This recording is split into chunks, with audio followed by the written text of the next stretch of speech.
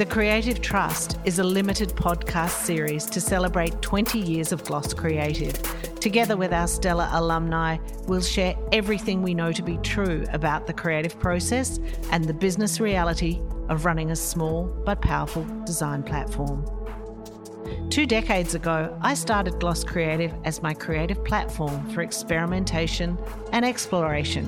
What has ensued has been an endlessly rewarding creation of ephemeral installations, each one put up, pulled down, each one leaving an enduring mark on its audience.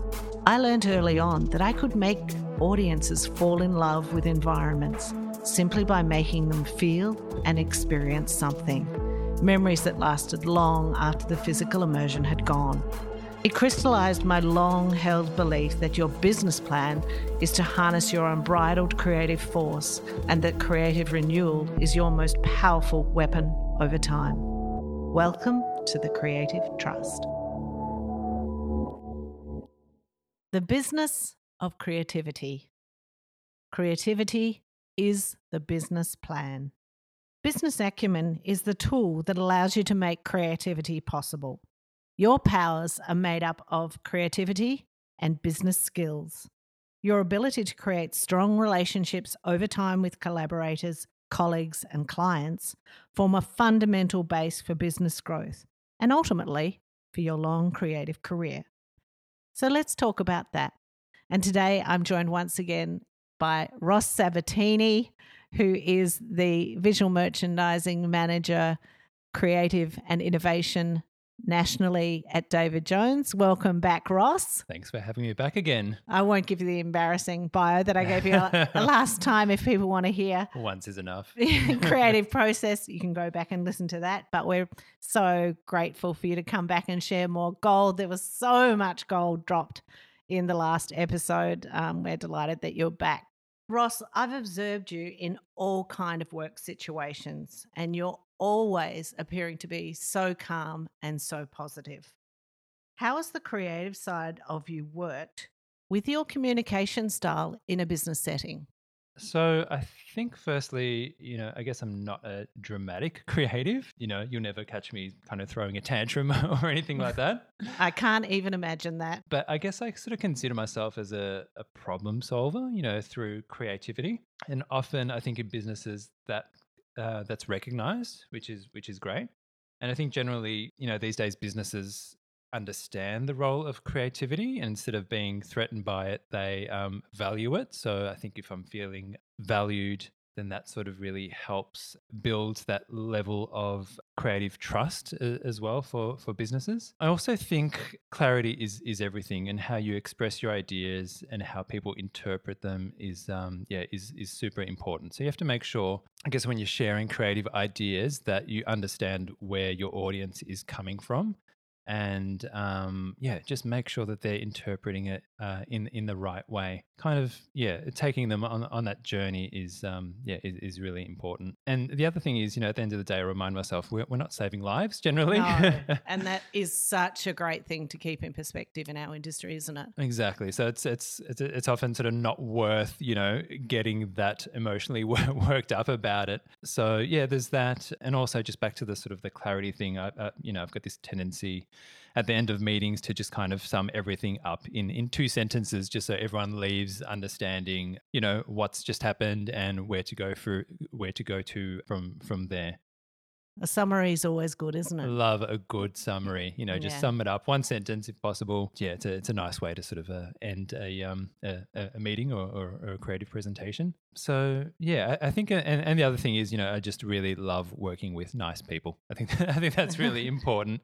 It's everything. Absolutely. So I think, particularly at the moment, of that creative balance within a business setting is kind of working fairly well.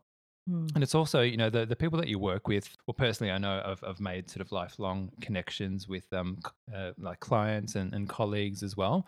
So it's important that, that you kind of work together and have that approach as opposed to being I'm a creative, you're a finance person or a client, and there's that sort of that barrier between you, sort of like to sort of break down those barriers and just kind of bring everyone on the journey and, obviously have respect for everyone's opinions, no matter what they do. And I've noticed that, in our studio and in meetings that I guess maybe it's some kind of inner confidence in a way, brings about this calmness and I guess this openness that other people are able to ask you questions or give feedback. I feel like you're an open book as well in the sense of, people can say what they think and, I've seen you take on some pretty rough feedback and you always do it with such grace. So I feel like there's this sort of, and I call it, when I say lack of ego, it's a really interesting thing. Like I feel like designers have to have ego because they've got a creative opinion. But I love it when designers know that there's things beyond where they sit. They understand there's a reason, a brief, a marketing strategy that sits above them, and they understand their place within that. Exactly. And I feel like that gives confidence and a level of calm as well. Totally. Yeah. And it's not about you, it's not about me. Yeah. It's about the work, it's the project. And it is, it is a collaboration and a co-creation and all that sort of stuff. And and the other thing is I just love, working with people and being around people. And, obviously that's been tricky. Doing everything online during lockdown. How's that been for you? It's been challenging. Having creative conversations online isn't ideal. And, much like yourself, I love pen, paper, scribbling. I love printouts and cutting things out, sticking them up on the wall and pointing at things. And, pointing at things is really important. And it's really hard to do online. So, and also, having a big team, getting everyone on the one page and just from a communications perspective, there's so many emails and providing feedback is always hard online because things get interpreted a million different ways and tone is lost as well. So I just can't wait to get back into the office and be surrounded by real human beings and that sort of stuff and have the have the creativity kind of flow a little bit more naturally. I feel like it's going to be the silver lining. I feel like we'll go back into offices for the big collaborative, the really energetic stuff. And then, the stuff that you need to maybe do your work is at home where it's private and peaceful. Yeah, and, exactly. So that might be this sort of beautiful new balanced approach, which would be super duper great. That would be amazing. Yeah. Because I do love, just the focus that you can have when you work from home where you're just in your own zone, you can sort of just not pay attention to any conversations around you or, not be distracted by anything like that and just really focus, which is, it's pretty hard to do that in a shared office environment. Yeah. Get distracted. So yeah, looking forward to getting some of that balance back. Definitely. One of the things that I have noticed from you, like when Steph and Tiff and Luce, obviously, and Jahan and the team, everyone's sort of very calm. You said there's no drama. And I've really appreciated that, especially because sometimes the clients bring the drama. So, I think this feeling about everything can be solved, breeds a kind of confidence as well, that if all the process is ticking over beautifully, all the necessary stages will be looked at and cared for, and that there won't be these, road bumps along the way that have to be bashed down rather than walked around sort of thing. Yeah. So I think, a no drama vibe. And I think that comes from people's confidence and emotional intelligence. And it's something that I've talked almost nonstop, this combination of intellect and creativity. I'm interested to hear how you see intellect and creativity working together. Yeah, especially in your own style. Yeah, absolutely. And going back to the quote that I mentioned in the last recording was creativity is intelligence having fun. Where They really are, one and the same thing. I think it took me a while to realize that, like art, creativity isn't just frivolous. It actually has a real role in society and also in businesses. The creativity is just more important than ever. And, with, what we're going through with the pandemic and, it's a adapt and die, and you need to be creative and agile to sort of to adapt and keep on reinventing and rethinking and doing all that sort of stuff that, we're all pretty exhausted by it now, but it is what it is. And I think, without creativity and intelligence, you're pretty screwed. So. But it's good that I feel like a lot of creative people have both. I think that's fantastic. So talking, and we're going to talk about obviously a lot about clients today. So I guess, I talked about the creativity and the business plan being about relationships and collaborators and that sort of thing. I guess one of the things that I've found really interesting is about expectations. Yeah. I'd actually love, this is a question for you. How do you manage your clients' expectations? It is a kind of a hard thing in a way. You want to please your clients, that's, you want to evolve what they're doing. You want to respond to their brief beautifully. But at the end of the day, I always say there's only like one thing that can go wrong. If you're doing everything right, the only thing that can go wrong is a differing of expectations. So if you deliver an event or an installation that's not what your client is expecting, that's the only time you're in trouble. And I feel like I've spent a long time, part of, I guess the best part of 20 years trying to work that out actually. So in terms of expectations, I feel like the first thing we do to alleviate that is to see our clients as collaborators. I don't see them as selling something. I see them as people who work with us on the project. So I guess managing that is being close to them and talking about the project all the time, almost like they know as much as you know. So it's a running conversation, isn't it? Totally. Yeah. It's just an ongoing conversation, and they're there at the time when you're making the decisions. They're never far from that. So if you change things, they're understanding why they've changed and they know.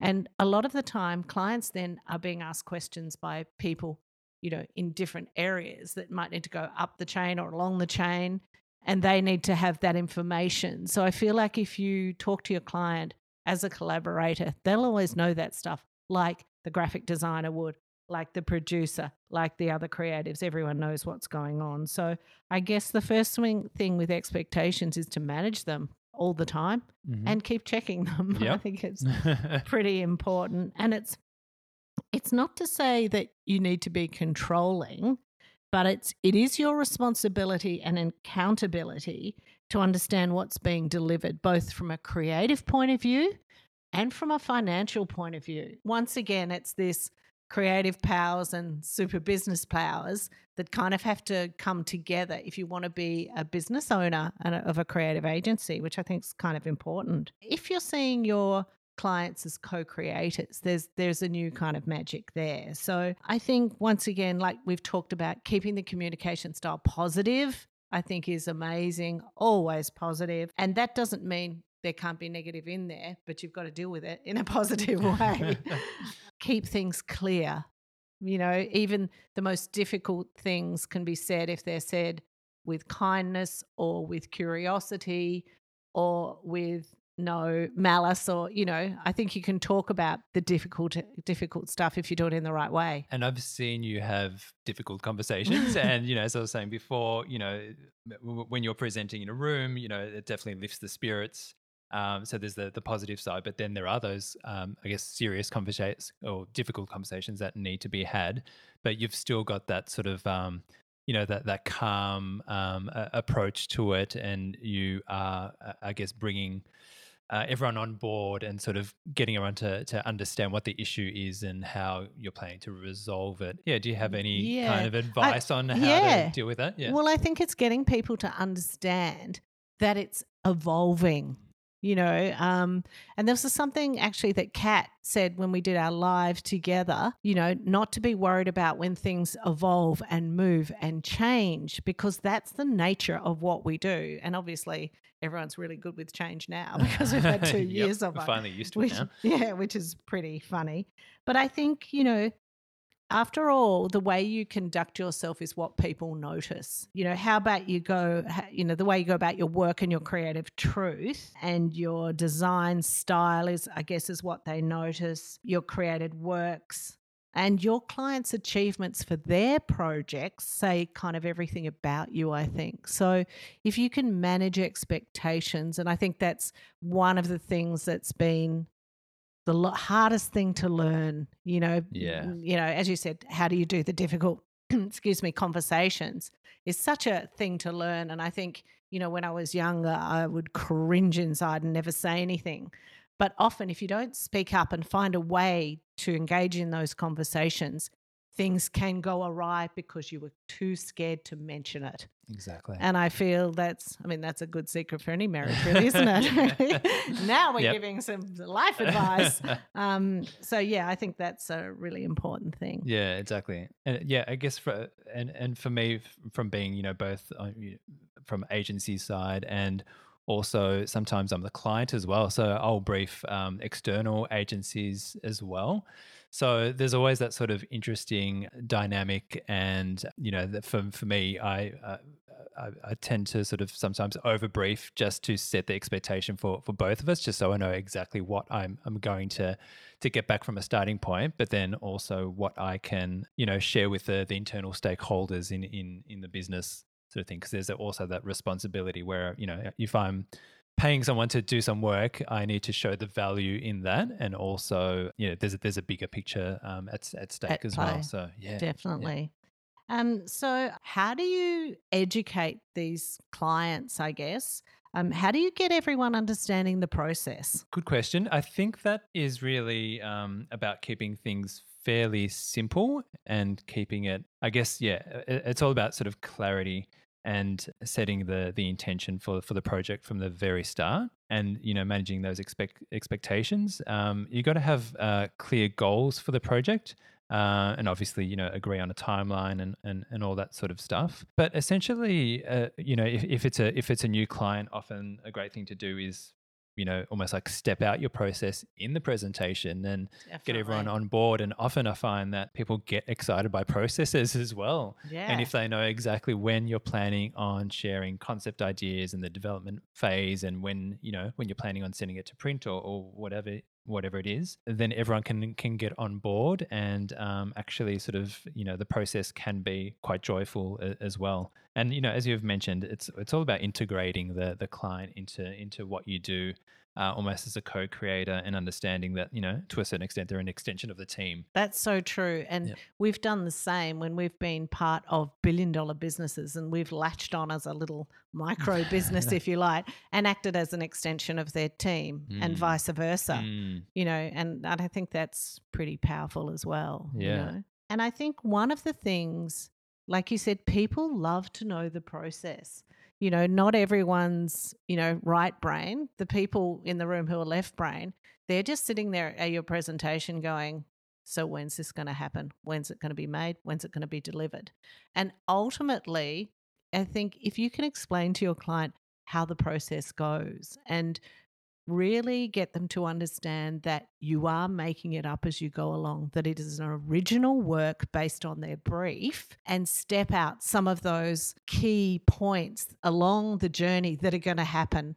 I always love that discussion that, I'm sure you've seen it when I've come back from a meeting or something, and I'm like, oh my God, they're not understanding that this has to come off the page and become a real built thing. And, we might have been out on site and they'll say, I thought this was like this. And it's like, no, it's actually like this. Now see that, it's a texture, not just a flat color.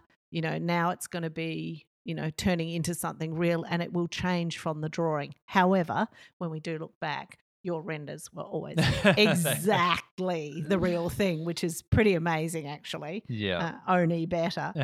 So I feel like you have to be fairly confident with your ideas, because those clients are going to take that idea and, throw it around their hallways and then bring it back to you in some sort of loose form that it was a while ago, sadly. And I feel like it's okay for your clients to see that you don't have all the answers at once. I think that is so key. And them letting you have enough time to solve the ideas or the challenges. And if you let them know, look, this is where we're up to. I love transparency. I will always tell a client the good, the bad, and the difficult. I have no problem in getting it onto a Zoom and going, we thought this would be like this. Actually, we did this last week, this really amazing thing that we work out. We actually can't get it through a doorway now. Even though we knew what the doorway was, we're like, we really need this to be like this, but then we can't get a forklift in underneath it. And after 3 or 4 weeks of like, how do we do this? We actually have to redesign this slightly because it's not working. So we just went to the client and said, we need another 4 or 5 days because we need to redo this. We need to solve this challenge that we've kind of made of our own doing. And they went, okay, no worries, because they know that we will come back solved. With a solution. And resolved. So I feel if you educate your client, I think that can, work wonders for you, and the magic happens. And the other thing I love about educating clients is that they become the ambassadors for your idea. And, in some cases, when we've said, oh, look, we'd really like to do that, but maybe the budget doesn't fit, they've gone and found that money. They've gone up the chain. They've convinced others that this is a great thing to do and that the return will be worthwhile. And then they've come back and gone, yes, we're going to do it. And that's amazing. And it builds, elevates, and gives more meaning to the project. And they act kind of like as ambassadors for the idea. Yeah, I love that's incredibly powerful. And absolutely. When other people can sort of take on your ideas and really kind of spruik them and get really excited about them and sort of make them bigger and better. Yeah, that's super exciting. Amazing. Okay, I've got another question, Ross. Out of anyone I know, you have the most varied career. You've worked in both small and large creative teams and companies. What have your creative experiences been in both of or all of the settings that you've had? And what have you learned from these? And how do you think that they've shaped, I guess, what I'd call an impressive career? All right, that's a big question. So yeah, I've been, I guess, fortunate enough to have experienced a wide sort of gamut of creative disciplines over the years. I graduated in 1997, I think it was. So there's a few years under my belt. So I have experienced, working at agencies, working in-house at creative teams, and also sort of, being on the client side of things as well. So I'm a curious person. So I want to sort of experience everything. So I have sort of explored lots of, I guess, different avenues on how I can sort of express my creativity. So I guess my first job straight out of uni was at a place called Henderson Arnold Image Design, FHA. So at the time, they were sort of like the biggest design studio in Australia, and we're working on the Olympics and a few sort of massive things like rebranding NAB and that kind of thing. That must have been exciting. That was amazing to enter into the world of design at a place like that, where it was just this incredible studio just buzzing with people, and there were sort of different design teams, and I've built great friendships and mentors still with the people that I worked with back then. And I guess what I learned from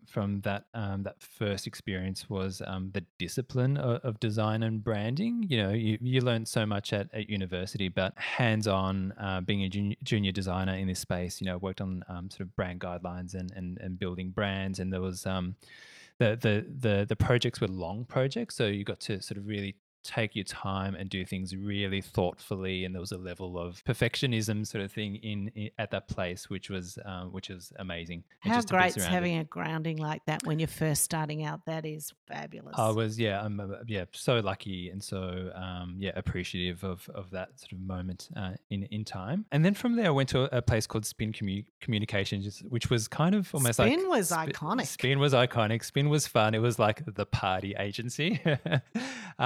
So that was almost like the opposite of FHA, which, going from a really serious kind of, stable of brands and having time to work on projects to working at, this crazy place called Spin, where it was, it was design, it was advertising, it was, Events too, making, PR. events, PR. So, I'd work on, it was a really small studio as well.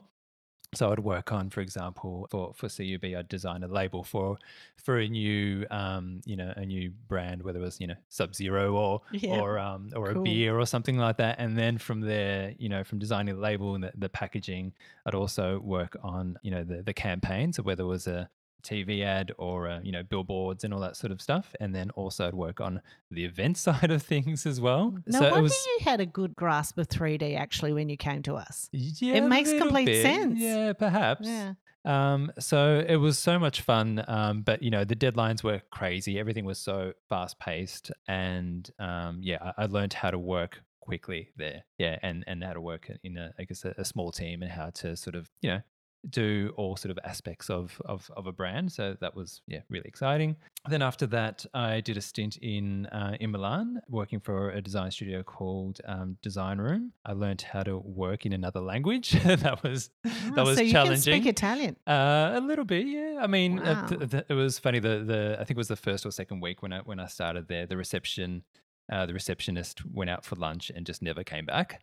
And so, so it was a small studio. So the phone would ring and sometimes I would have to answer the phone and I had to speak Italian. So I was kind of thrown into the deep end. So that was a really sort of interesting experience. And the clients worked for Rinascente, the department store there, and Lindt chocolate. So working on, on packaging again and some in-store and experiences and all that sort of stuff. And then after that, I came back to Melbourne and started up my own creative agency with Belle Sembewska or Belle Ajovsky, and that's of course where I met you and did the branding with Belle, for your business cards and all that sort of stuff, designing the website. It was a gorgeous little website, actually. It was so ahead, the little black dots that disappeared and came up with photos. It was really cute. Absolutely. So I guess the main thing I learned from there was how to run my own business or how to not run my own business. So that was interesting. So there was basically two creatives running a business, and we learned after a while, we had a business mentor put in place, and she basically told us that you can't both just be the creatives. You need to really define your roles, and one person needs to focus on the creative. You can both be creatives, but one needs to focus on it and the other one needs to focus on the business side of things. So that was a really a big learning curve for me, but a really sort of valuable lesson to learn. So it was really about sort of defining my skills and kind of figuring out what I was good at as well. And also just learning how hard business is. It's hard to make money in the creative field. So that was amazing. After that, I did some freelance stints, across Melbourne and Sydney, working at design studios, advertising places. Did a little freelance stint at Vogue. But then I was also, working on train timetables and stuff like that. So, wow. I kind of still love that mix of, doing a bit of glamour, but then also doing the really sort of functional stuff. So I guess, diversity in work is what I kind of got out of freelancing, learning how different design studios and businesses operate as well. But then for me, there was a bit of a sense of sort of isolation. As a freelance designer, you're often just kind of working on your own. And I really love being part of a team. So, Party. yeah, exactly. I also did some sessional lecturing on branding at RMIT, which again was kind of like a sort of a moment in my career where I kind of learnt a lot about myself. I think when you have to stand up in front of 100 people and talk, you sort of question yourself. Why are all these people here, and why am I? Why are they listening to me? Why are they listening to me? Because you're not the that expert. Interesting. So that was a really interesting experience. Then of course, working with you for, I guess off and on since, I don't know when, I guess since we met in 2006. And that's really where, working on 3D experiences was, a massive learning for me there. But the best thing I think I learned from working with you, Amanda, and the Gloss team was how to create a mood and how to design by feel, and whether that's I don't know, it could be the feminine energy in the room because it was always, I was usually the only boy. Only guy. True. So being surrounded more by female energy, and also, sometimes you need to let go of overthinking concept and focus more on how you're going to make your audience feel. So just making sure that there's going to be a connection with the feel, and what do you want the space to feel like. I think that was a massive learning for me and has really helped my creative process and my work. So thank you for that. No, and I think I feel the same way. I learned the same lesson from my boss, Ernst Yost, and we'd design a window and he'd pull us all out of the front of that window and he'd say, what does the customer see? What does the customer feel like when they're looking at this window? And everything he did in store, when we're setting up things, he'd always say, come back and have a look always from the perspective of the viewer. And I think that's how I learnt that same lesson from someone just saying, always thinking from the end user, which I guess sort of circles back nicely to see the end first. And what is the customer, the audience going to experience and feel as well? I feel that's definitely a part of it. And I do feel, you've described an incredible career history where all of this diverse experience. Still going. You're warming up. And obviously now at David Jones, what a huge opportunity as well there. So, that's amazing. Still going. I've got a few more moments in there. Yeah, we want to hear it all. So then after that, I decided to sort of take a leap and work in an in-house creative team at a major retailer as a head of design there. And that was what I learned there, was how to manage a big team. So that was, a big experience for me. And also, the first time I was kind of on the client side of thing and understanding what actually goes in a brief before it goes to the agency. This was kind of a huge learning for me because I never, being a creative, I'd receive briefs, but never actually appreciated the work that goes into it and all the collection of information and all the stakeholders that need to be appeased internally that you're answering this brief for. So I think, I've learned to really respect clients and the briefing process through that, which is great. And look, the better the brief, the better the work. I always say that. Totally. Yeah, absolutely. And then one more before David Jones is I worked for Clemenger BBDO for a while as well. And what I loved about that working for Clemenger is the importance placed on creativity there. So I learned about creativity, strategy and insights. There was an incredible insights team, strategic team that would just pull out all these amazing bits of information that really helped you answer the creative brief in amazing ways. And when I started, they had just won, millions of global advertising awards for the TAC Graham campaign, which is that collaboration they did with Patricia Piccinini, where they created that sort of almost beast of a man that was all about, this is what you need to be built like if you are to survive a car crash.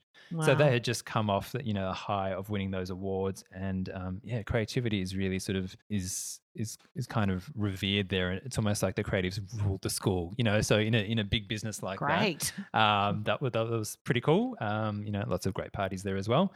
And then at David Jones as head of VM Creative Innovation, again, creativity is really revered at David Jones, which is probably the most exciting thing for me. And so things like there's time management, there's the reality of retail, especially going through lockdown and all that sort of stuff, but also working across multiple disciplines is amazing. So also sort of the importance of planning ahead. We've already got our Christmas 2022 concept lockdown. Beautiful. So kind of, I guess, bringing everyone on board and having, all those stakeholders around you that you're working really closely with. And again, I love being a sort of a caretaker of an iconic brand and working with, the marketing team, the events team, the merch teams, and, all those plus external agencies. And, we get to work with some really talented people. So that's, so that's pretty exciting. So that's, wow. I think that's 23 3 years summed up in a few minutes there. It's incredible. What an amazing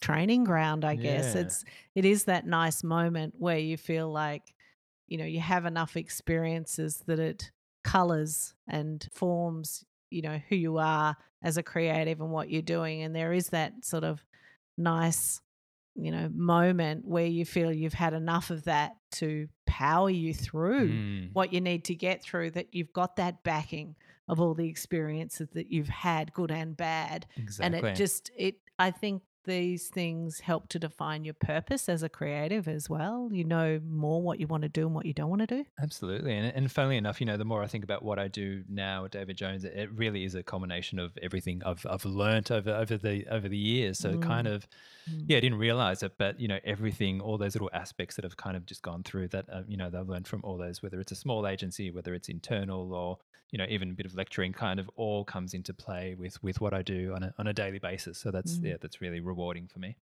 Amazing. I guess one of the things I wanted to talk about, it's something that we, talk about a lot, and that's simplicity within our business. I guess, a lot of the stuff that we do sometimes feels quite complex.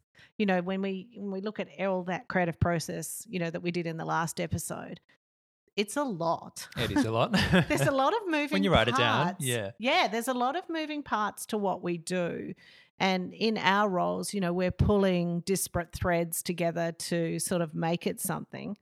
And one of the ways that I've been able to not be overwhelmed is to have simplicity through everything we do at Gloss. So for me, I feel like we're agile and light, and because we're small and simple, we can punch above our weight, as I said, by latching onto other big brands' dreams, I guess, which is great. But one of the things I love to do is break complexity down to its simplest forms, so things can be solved. And I feel like that's something, in our back of house, we use Xero. And, Albina Azzolini, has worked with us on the financial side of our business for most of those 20 years, maybe 16 of them or something. And, as a creative operator doing a small business, you often think about, okay, how am I going to pay the tax? How am I going to do everything?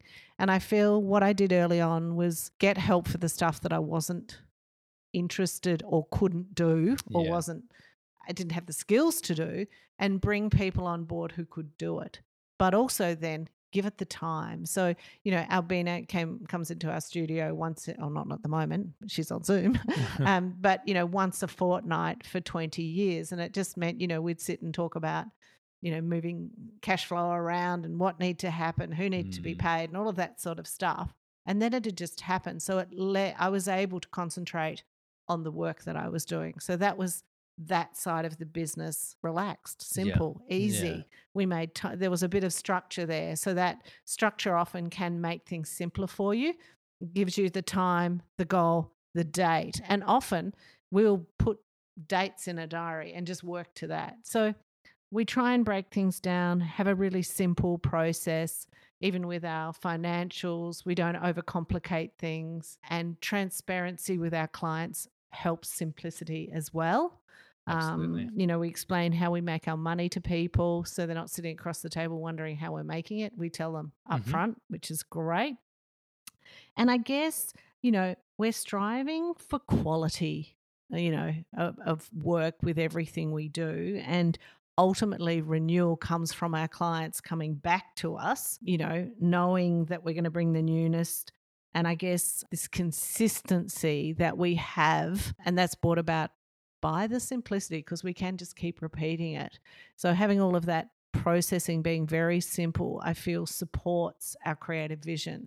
So simplicity, whether it's in design, unpacking complexity, I think is something that's huge for us. Yeah, I totally agree. Simplicity is kind of a bit of a way of life for me, whether it's from a financial perspective and all that sort of stuff. I feel like if I start getting into that territory where I don't understand, then I sort of don't really want to play in that territory. So keep it simple. And I sort of, I love what you're saying about you've almost kind of recognized where your strengths are and where you need support. So where you do need support, you've kind of identified, like a particular person who is the expert in that field, Yeah. and you have that time with them, and that's, and that's really good. And I've heard you say before, you're always so happy to pay her invoices Yeah. because it's it's the problem. She's solved the problem for you, and that means you're happy to hand over the money for it. So yeah, and I can. It's my favorite spend. yeah, exactly. And I can concentrate on on what you're good at. the dreams. Yeah. I guess. Yeah, Exactly. It's true. It's true. And I'm also interested, and as part of the conversation about having business, one of the things that I talk about is managing your creative powers. And I feel like one of the things that I learned fairly recently, like in the last 5 years, as a member of the Design Institute of Australia, I'd always heard them talk about say no to free pitching, which in architecture, sometimes interior, certainly in events, and sometimes in advertising. Definitely in advertising. Is a thing. Yeah. And I had this experience from a very large shopping centre where they asked us to pitch over 2 years, probably 5 different designs for projects. And they'd ring and say, we've got the amazing project for you. And so we'd do the creative work and then we wouldn't get the job. And this went on like 5 times. And I realized, wow, we've spent about $20,000 doing these pitches and we're still not getting any work. So I thought, this is crazy. I've got to come up with a better system. How am I going to work out this free pitching thing? Because it's actually not right to give your work away. Exactly. It's your currency. So I feel like there's this new understanding about that you only give your creativity away when you're engaged to do so, when you have a purchase order number. And how do you talk to a client about what you might do for them without actually doing the job? So, that's something that I've really worked on. And I think one of the things I've been able to do is give what I call an approach. It's like, here's a 2-page, if we did your work, this is the way we would go around it based on your brief. And, I've become very adept to having the difficult conversations and picking up on the words that mean you don't really have the job yet. Right. Yeah. So if you hear, please send me your proposal, you don't have the job. I think, yeah, exactly. I think the pitching process is always, it can be a sort of necessary evil for like emerging creatives. I think that's the hard part. Yeah. But it's such a fraught, process. And I find often with pitches, the briefs are really loose, which is kind of scary. So you might be just interpreting a brief your way without actually having a proper conversation about it first. So you're not really setting yourself up for success. That is so important. Yeah. And I think also when possible, if you really need to pitch, understanding who you're pitching against as well is always an important thing as well. I'm such a fan on that, because it's not that I say no to all free pitching. It's that I decide based on knowledge what I am going to free pitch and what I've not. Some of the things that we've free pitched for have led to long, decade-long relationships, and they've been worth it. And, jump, how high? I'll jump, And I think what you're saying now about, finding out who you're working against, there'll be, if there's 4 people pitching, 2 of them aren't even in the running. One will be an up-and-comer and one will be someone who's probably in a slightly different industry who they think, they might bring a bit of difference to it. And then there'll usually be an incumbent, and then there'll be someone who's doing amazing stuff. So the incumbent is always usually the favoured one, unless there is a mood for change. So I do a lot of work, and I say to people, if I'm going to give you 2 weeks of my creative work and a free pitch situation, I would like you to be transparent about who we are tendering against. And I think that's a fair question. Absolutely. And from that information, I can decide if I want to go down that path. If I feel that the incumbent is going to get it, I actually won't waste my time. But if I feel like there's a mood for change, I will do everything in my power to keep it. And at the same time, if I'm the incumbent and there's other people, I will, die trying to get that work, but I won't do it all the time. Yeah, I'll do it when it's necessary and when it means something for our business. And I think that took me a really long time to learn that. Yeah. And it's such a valuable lesson for anyone in business as well. Exactly. The other thing, to look out for is onerous contracts. All you really need to know is that every contract you sign, it's your fault. And there will be crazy onerous risk attached to you. Send it to a lawyer, and all you're doing is minimizing risk. Right. So once again, speak up for what you want, especially in payment terms. Make sure that they're suitable for you. And there are retailers out there who manage small business differently, to how they would a large business. And I think it's up to you to speak up and say, this is what I'd love. And there's, nice ways you can say that.